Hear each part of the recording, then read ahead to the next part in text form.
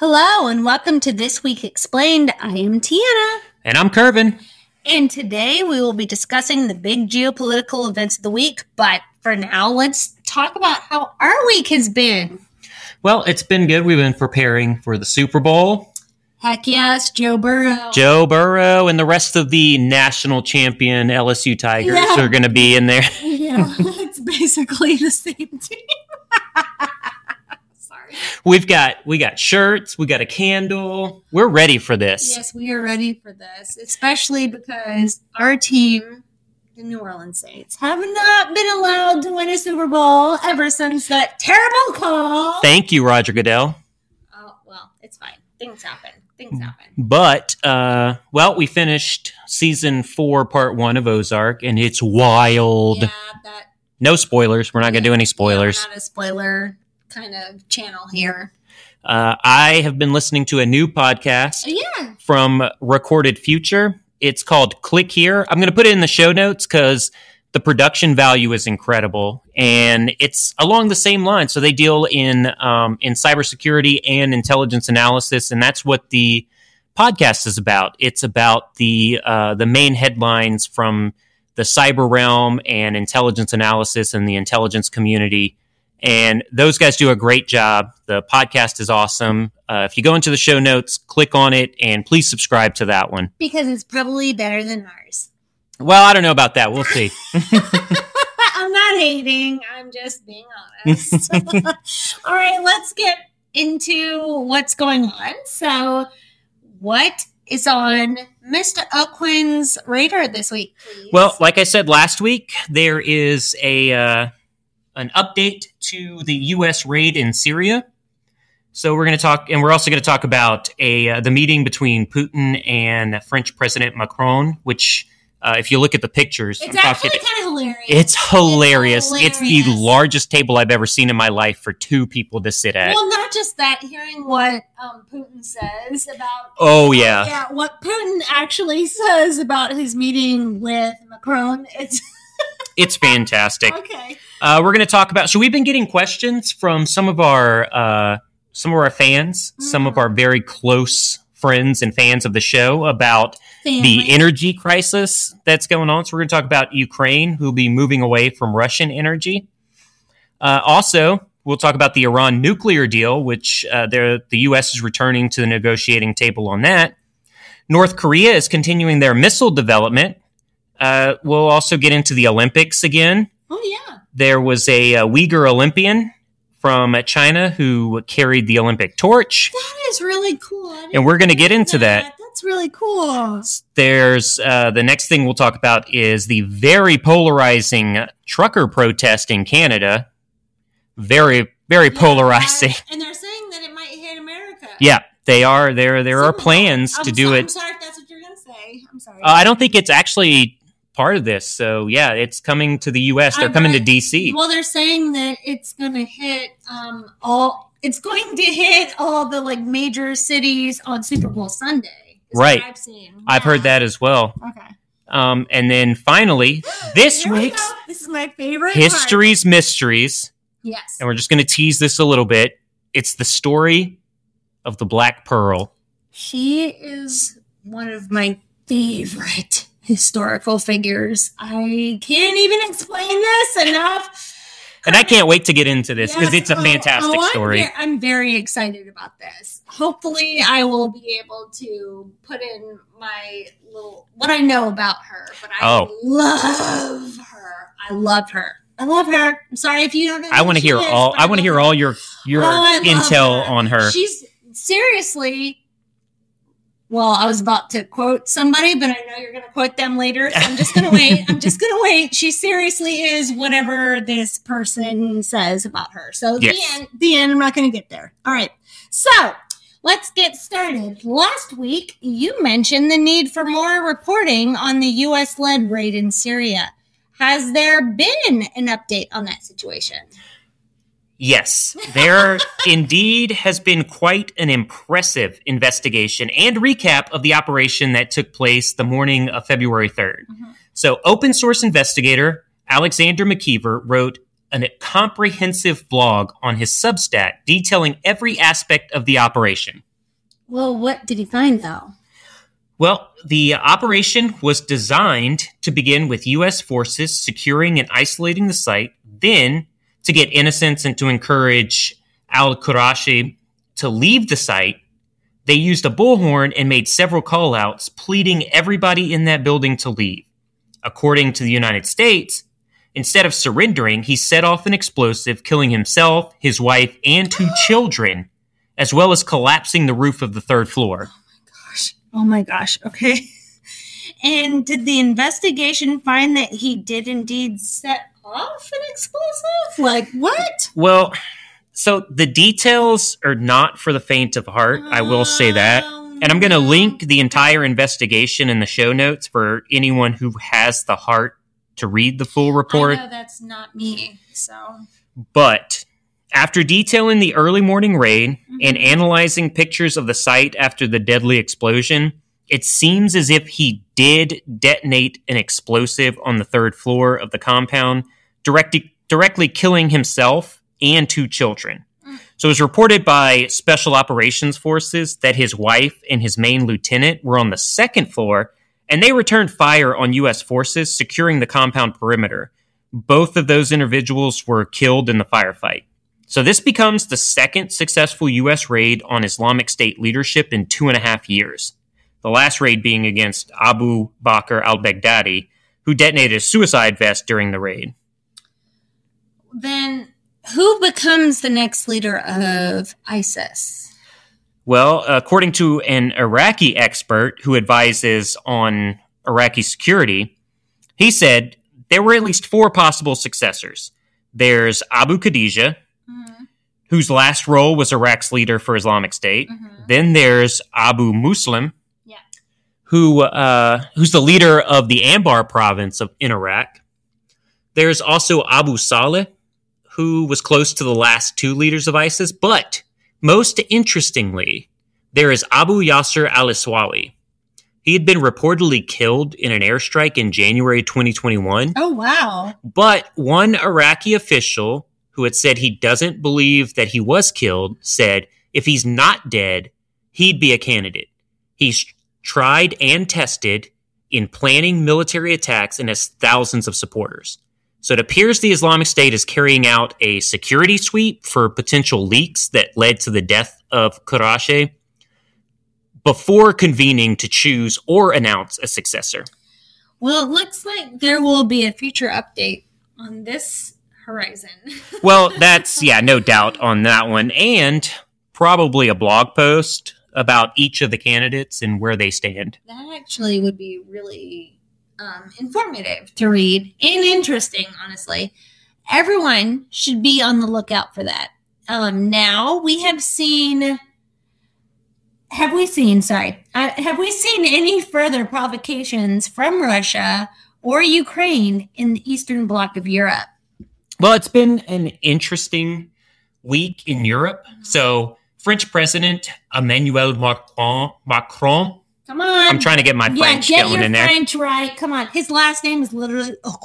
And my dad is rolling over in his grave right now because of my French. He would be, because he spoke Pidgin French before he spoke English. But the French president did visit Moscow for a face-to-face meeting with Russian President Vladimir Putin. But after a lengthy negotiation, there was no breakthrough on the Russia-Ukraine crisis.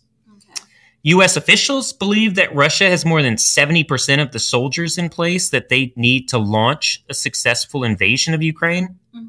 Now, some regional analysts believe Putin is only entertaining Western leaders in order to buy more time to prepare. Now, this waiting game could have a negative effect on troop morale near the Russian-Ukraine border as weather conditions have worsened and the spread of COVID becomes more prevalent. Images from Russian social media accounts show tent cities along the border covered in snow and slush, while troops wait in below freezing temperatures that could get down to the teens. This is Fahrenheit teens. By the end of the month. We don't do Celsius here. Remember, this is a U.S. century. Trust me, I wish we did Celsius. It would make things way easier. Okay, I'm sorry. I didn't mean to cut you off, but yeah. But yeah, so it could get down to very, very cold temperatures. Okay, well, are there any developments from the U.S., though? Well, are you talking about diplomatic, or do you mean the incredible Oh, my God. come from behind victory over Team Russia? In what? In curling. It was a fantastic. Curling, yes. He's super hyped about curling. But anyways, congratulations to Team USA. But we are talking about the Russia-Ukraine crisis. So let's not focus on curling. You're right. We don't need to focus. We got to focus on what's the real stuff that's going on. Yeah. So U.S. President Joe Biden said this week that the Nord Stream 2, which we've talked about previously, would be scrapped if Russia launches a military invasion of Ukraine. And this was during a press conference, which German Chancellor Olaf Scholz, it was his first visit to the White House. Now, President Biden's German counterpart did not agree with Biden's statement. So I want to highlight an exchange with a Reuters reporter. During the press conference, the reporter asked the U.S. president, this is a quote from the reporter, "How will you do that exactly?" Talking about scrapping the Nord Stream 2, since the project and control of the project is within German control. And Biden replied, "We will, I promise you, we will be able to do it." That's cocky. Yeah, it's very cocky. That's so cocky. Now, the same question was posed to the German Chancellor Scholz, and he gave a very different answer. He said, quote, "We have intensely prepared everything to be ready with the necessary sanctions if there is a military aggression against Ukraine. It is part of the process that we do not spell out everything in public because Russia should understand that there might be even more to come." And the same reporter then pressed the German Chancellor to commit to turning off the Nord Stream 2 pipeline, but he would not make that commitment publicly. I'm not really shocked about that. Why would they do that? But so with Germany not making public their plans for sanctions, what has Ukraine been up to, though? Yeah, I mean, let's not forget that in all of this, there are lives at stake in the country of Ukraine. As of right now, 15 of Ukraine's nuclear reactors have been putting out electricity, marking the longest such stretch of full utilization in the history of the country. Mm-hmm. Moscow has reduced energy supplies to Ukraine as it surrounds the country on three sides with troops and weapons, which could be a prelude to launching an invasion. Mm-hmm. Now, right now, Ukraine is still connected to the power grid shared by Russia and Belarus, and can turn to them for immediate supplies when there's a shortfall. But later this month, Ukraine is set to temporarily disconnect its power supply from the grid with Russia and Belarus for at least 3 days as it tests a future hookup with the European network. Yeah. So Ukraine plans to fully connect to the European power grid next year, part of an effort to integrate its economy with European Union countries and to reduce reliance on Russia. This could also be a precursor to Ukraine's admission into NATO, which is the pressure point to conflict with Russia. Yeah. Now, if Ukraine can make it to late March without having to use gas imports and there's no major military offensive, the country's energy crisis will be averted. But Russian President Putin understands this. And it is in part why I moved my prediction to a February timeframe for invasion. Well, this all has to have the people of Ukraine scared to death. I'm scared to death for them. Yeah, me too. That's exactly how I would feel. But you know what? It seems the reaction among the Ukrainians is more of a wait-and-see approach. In 2014, a large mass of Ukrainians fled their homes when Russia annexed the Crimean Peninsula. So far right now, people are staying put in the areas closest to the Russian movements. The main reasoning behind waiting to see what Russian President Vladimir Putin will do comes from recent statements by Ukrainian President Zelensky that he doesn't see an imminent invasion by Russian troops. But only time will tell who is right in this situation. Well, that time could be coming soon, it seems like. Anyways, let's move on. You said there is an update to the Iranian nuclear situation. I did, yes. So United States Secretary of State Antony Blinken said a few weeks ago that there are only a few weeks left to save the 2015 Iran nuclear deal before Tehran's advancements will become too difficult to reverse. U.S. President Joe Biden has made returning to the deal a top priority, while newly elected Iranian President Ibrahim Raisi, despite holding more hardline positions than his predecessor, is eager to find relief from crushing sanctions. The political delegations party to the original 2015 nuclear deal are due to return to Vienna for what could be the final stretch of intensive efforts to restore the landmark agreement. The Iranian government is still refusing to talk directly with the United States, which unilaterally abandoned the deal in 2018 and began to reimpose harsh sanctions on Iran. Iranian officials said that the onus falls on the Western parties to fulfill Iran's expectations on sanctions relief. Well, why a rush to save the 2015 agreement, though? So U.S. officials expect Iran will be able to amass enough material to produce a nuclear weapon in less than a year. Okay, well, why is the U.S. worried about Iran's nuclear development? Other countries viewed as adversarial to the U.S. have nuclear weapons, so can we bring Iran into the nuclear arms agreement? Well, that statement is honestly very true. So nuclear power is some of the cleanest forms of energy, well, until you have to dispose of the waste, of course. Of course. And the Iranian people are overwhelmingly in favor of nuclear energy. Why wouldn't they be? The concern, though, is that Iran's rhetoric towards Israel could turn to action once a nuclear-capable munition becomes a reality in Iran. So some Israeli officials publicly characterize Iran's nuclear program as an existential threat to Israel. This is because Iran has issued multiple threats to Israel, most recently publishing a map of Israel riddled with markers as a reminder that Iranian forces can ostensibly strike anywhere they want. Also, if Iran develops its own nuclear arsenal, other regional powers like Saudi Arabia, Turkey, and Egypt are likely to follow suit. This would ramp up tensions in the region and could lead to another armed conflict in the Middle East. Join us today during the Jeep Celebration event. Right now, get 20% below MSRP for an average of $15,178 under MSRP on the purchase of a 2023 Jeep Grand Cherokee Overland 4xE or Summit 4xE. Not compatible with lease offers or with any other consumer incentive offers. $15,178 average based on 20% below average MSRP from all 2023 Grand Cherokee Overland 4xE and Summit 4xE models in dealer stock. Residency restrictions apply. Take retail delivery from dealer stock by 4/1. Jeep is a registered trademark. Well, is there any solution to the situation in the region, though? Well, barring the loss of memory of thousands of years of conflict between Israel and Islamic powers, a peaceful resolution in the region is quite unlikely.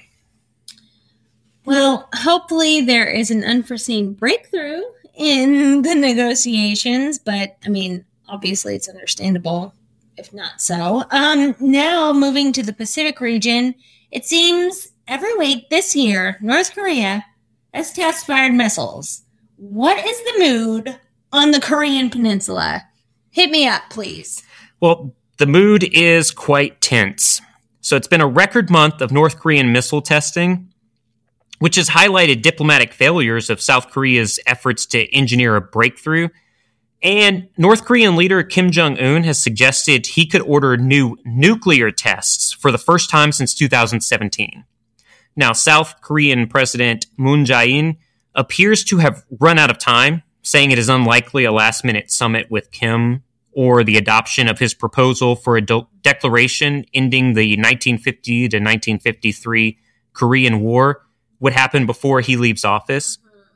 And to make matters more concerning, commercial satellite imagery shows possible preparations for a military parade in North Korea celebrating the 80th birthday anniversary of former leader Kim Jong-un's late father, Kim Jong-il, on February 16th, and the 110th birthday anniversary of his late grandfather and founder of North Korea, Kim Il-sung. These celebrations could involve the test launch of more ballistic missiles and a display of its increasing nuclear arsenal. So the U.S. has said it is willing to meet the North Koreans anytime without preconditions, but Pyongyang says it will not resume negotiations unless the U.S. and South Korea drop hostile policies such as military drills, sanctions, and arms buildups. Well, hopefully there will be talks in the very near future. Now, staying on the continent of Asia, let's move to the Olympics and some of the oddities of Beijing. Coming out of Beijing right now. Yep, there has been a lot. So we've gone from athletes exposing poor conditions to... I feel like this happens every Olympics. It really does. But the last few Olympics have been Russia, North Korea, China. London? And then London.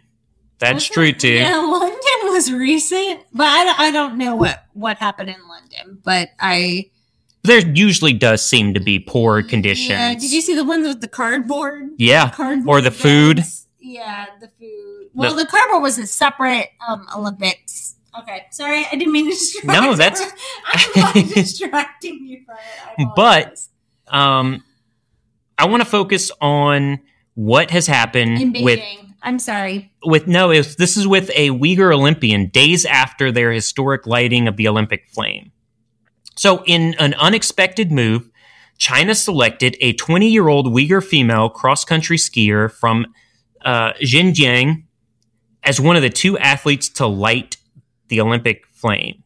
The decision to choose Miss Yelmungyang rather and we than... apologize if that is not the actual phonetic, well, not even phonetic, just the actual pronunciation of her name. We're sorry. We are very sorry. Now, rather than a more accomplished or widely known athlete to pair with a member of China's Han majority. Oh, wow. So it was the Uyghur minority with the Han majority. Oh, wow. Okay. A lot of people criticize this as offensive to the Uyghur human rights groups. Well, I understand. Now, being placed in that position. Even more weird. Okay, cut me off. No. It's fine. It's fine. It's very true. I mean, I know that had to be hard for her. Yes. Being in that position, and she wants to represent her country, but, she knows that people think in her country. Right, and her family's been very supportive of her and the country, at least outwardly. Yeah. Now, after her first competition, where she did struggle to stay competitive, she's only 20, she was unavailable to media despite a requirement that all athletes pass through a quote-unquote mixed zone where they can answer journalist questions. And I want to mention, athletes are not required to answer the questions, but they are required to be available to questioning, and she was not available. Yeah, okay. So then, after not being available to Olympic media, she was seen on China's state-run broadcaster for an exclusive interview. In that interview, she expressed astonishment at having been entrusted with the role of torchbearer. Now, anyone would say that. Yeah. No matter where they are. That is a huge accomplishment. That's a huge honor because you're literally representing the world whenever you carry that torch. But the fact China did not let her talk immediately after the competition. So you think it was China that held her from... I can guarantee you it was China. Yes. And not Han. Okay. Well, hopefully that will change eventually for her. She wants to just talk about her family. She doesn't want to... Well, I don't know. I don't know what's going on. I know. So anyways, China's information operations campaign is still on point. Still on point. Yeah. Moving close to the U.S., do you have any information on the Canadian trucker protest? I'm sorry. I'm laughing about that. Well, yeah, I do.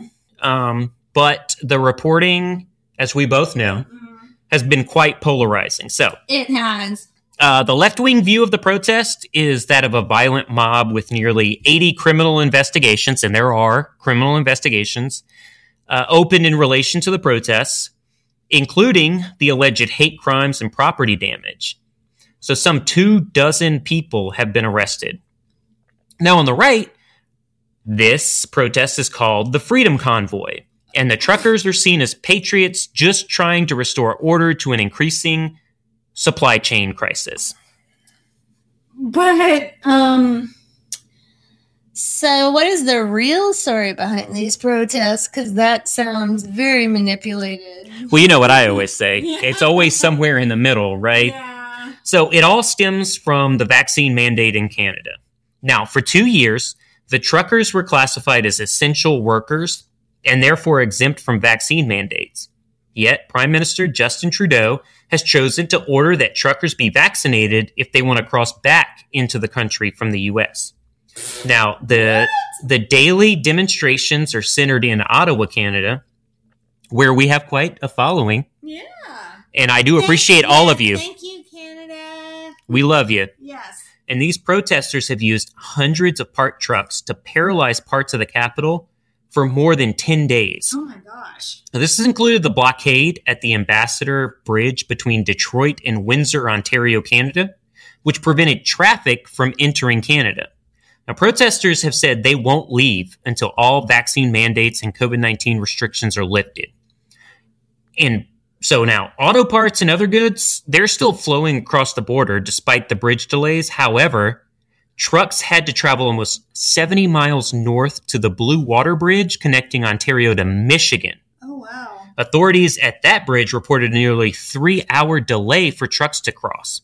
In total, the trip will take more than 5 hours longer than normal. Oh, gosh. The protesters have vowed not to leave until all vaccine mandates and COVID-19 restrictions are lifted.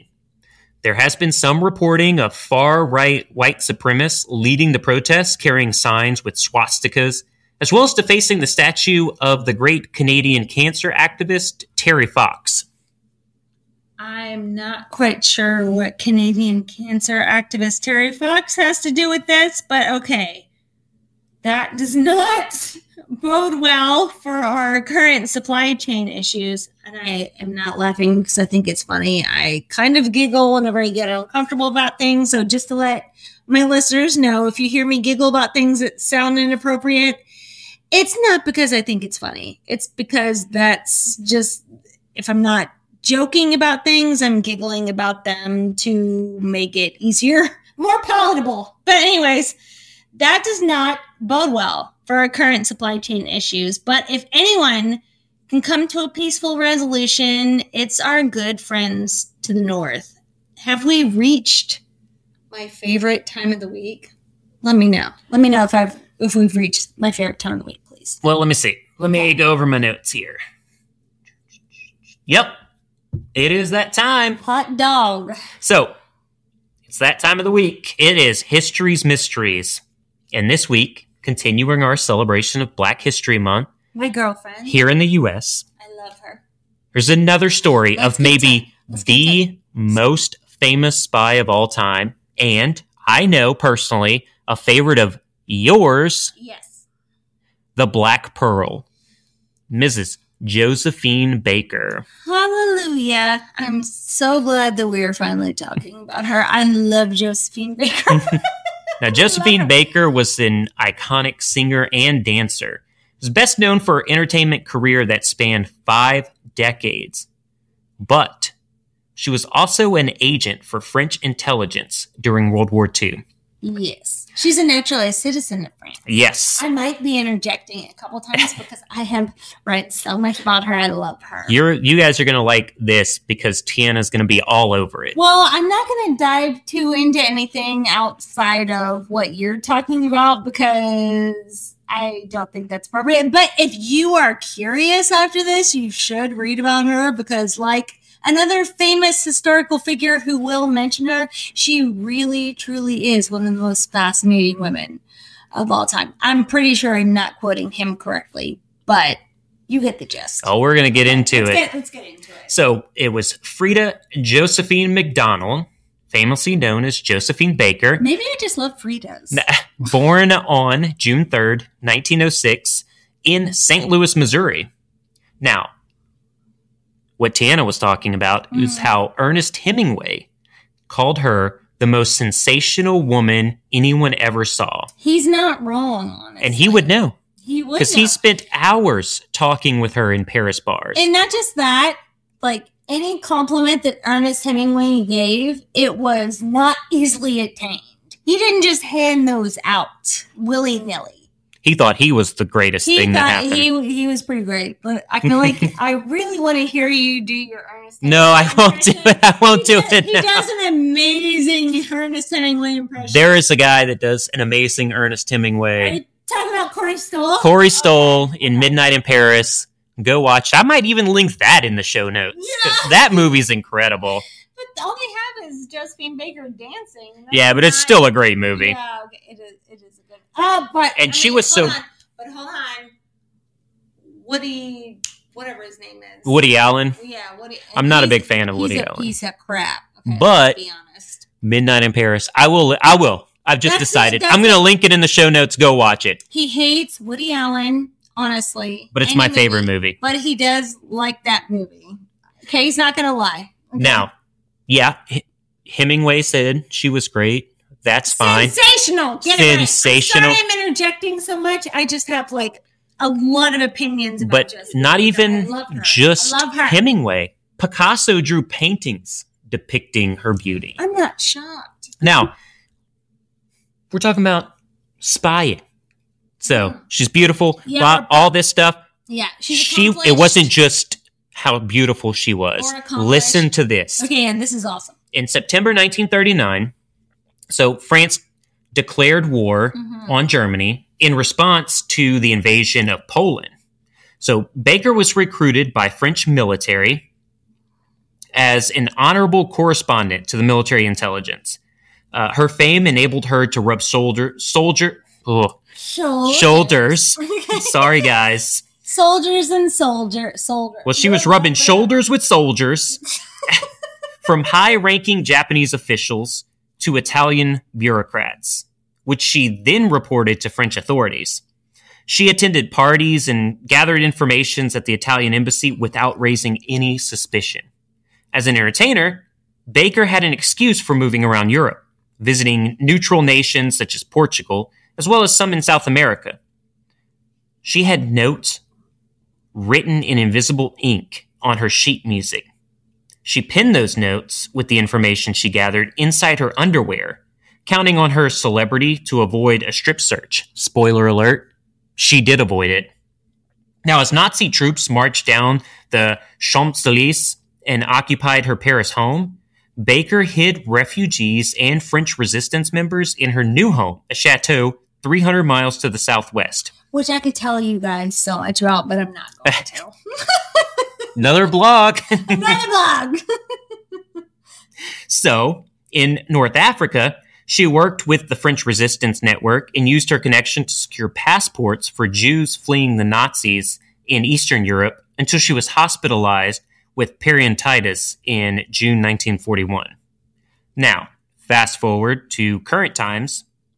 August 2021. I love this part. The French president, Emmanuel Macron, the same one meeting with Putin at the large table, announced that... Never mind. Did you have something to say? I wanted to say about like the meeting with Russia and the French president and everything.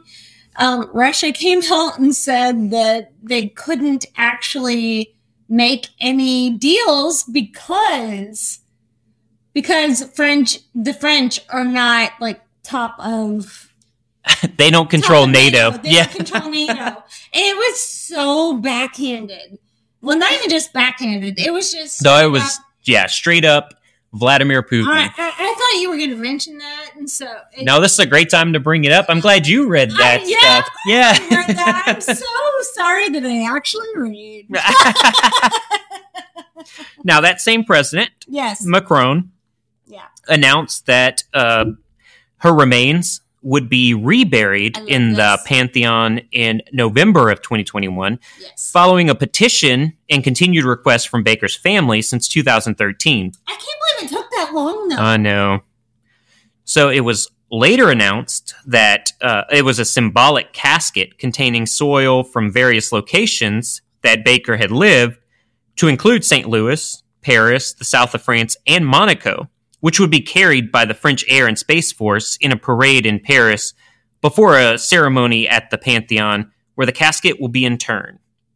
So at this time, her original sheet music that we talked about earlier, yes, it is on display in Washington, D.C. at the Spy Museum's Who Would Have Guessed It experience. We know. We are members of that. Obviously. If any museum we're members of, it would be the Spy Museum. The Spy Museum. It's a wonderful interactive museum, by the way, guys. If you decide to go, it's wonderful. If you're ever in DC, it is one of the few museums you have to pay to get into. Yeah. But it is, the interactiveness of it is incredible. If you have kids. It wasn't like that whenever they first opened. I remember us walking in and they did have like a big cutout of Mata Hari, which is completely different. But it's another history's mysteries we might get into. That's not going to happen this month because she is not black. So she needs to wait. But it wasn't as fun. It wasn't. About a decade ago, it wasn't as good. Yeah, they've built it up. It's wonderful. They really have. It's wonderful. And I suggest I'm so everyone sorry go. To keep cutting you off. I just get so excited talking about Josephine Baker. I would go off on so many other tangents, but this is not the place for it. But we both know that without her incredible work, we have no idea the outcome of World War II. And her work was incredible. Yes. Obviously, look it up. If you want more info, you can hit him up. We will look more if you want anything, email us. Yes, please. Yes. We want to interact with you guys. Yeah. But anyways, sorry that this took so long. But are there anything else? Are there anything else you need to talk about? I do want to say, just real quick, I think we had a lot of fun on this one. And if you guys liked it, if you guys liked this new sort of setup that we have, let us know. If you hate it, we do want to know. I'm sorry. Don't give us a 1-star, but just email me. I get excited about history a lot. So I apologize if I interjected a whole lot in what he was saying. I just love Josephine. And if you made it this far, you are the true heroes. You really are. So, is there anything else for this week? No, that is all I got. Okay. Well, as always, if you like this show, please try to let and tell at least one person about us. We can be found wherever you listen to podcasts. Also, head over to Apple and Spotify podcasts to give us a 5-star review. Those help us get noticed by thousands of podcast listeners globally. And as always, if you would like in-depth coverage of these stories and more, please subscribe to our community at oaklandanalytics.com. I want to reiterate that if you do enjoy this podcast, I'm not asking anybody to put any money or anything. Yeah, just not. Sign up, email us. We want to interact with you guys. If we say something that you don't agree with, we want to hear from you. Yeah, please educate us. You educate us, please. But as always, Tiana, thank you so much for joining me today. And as always, stay safe out there.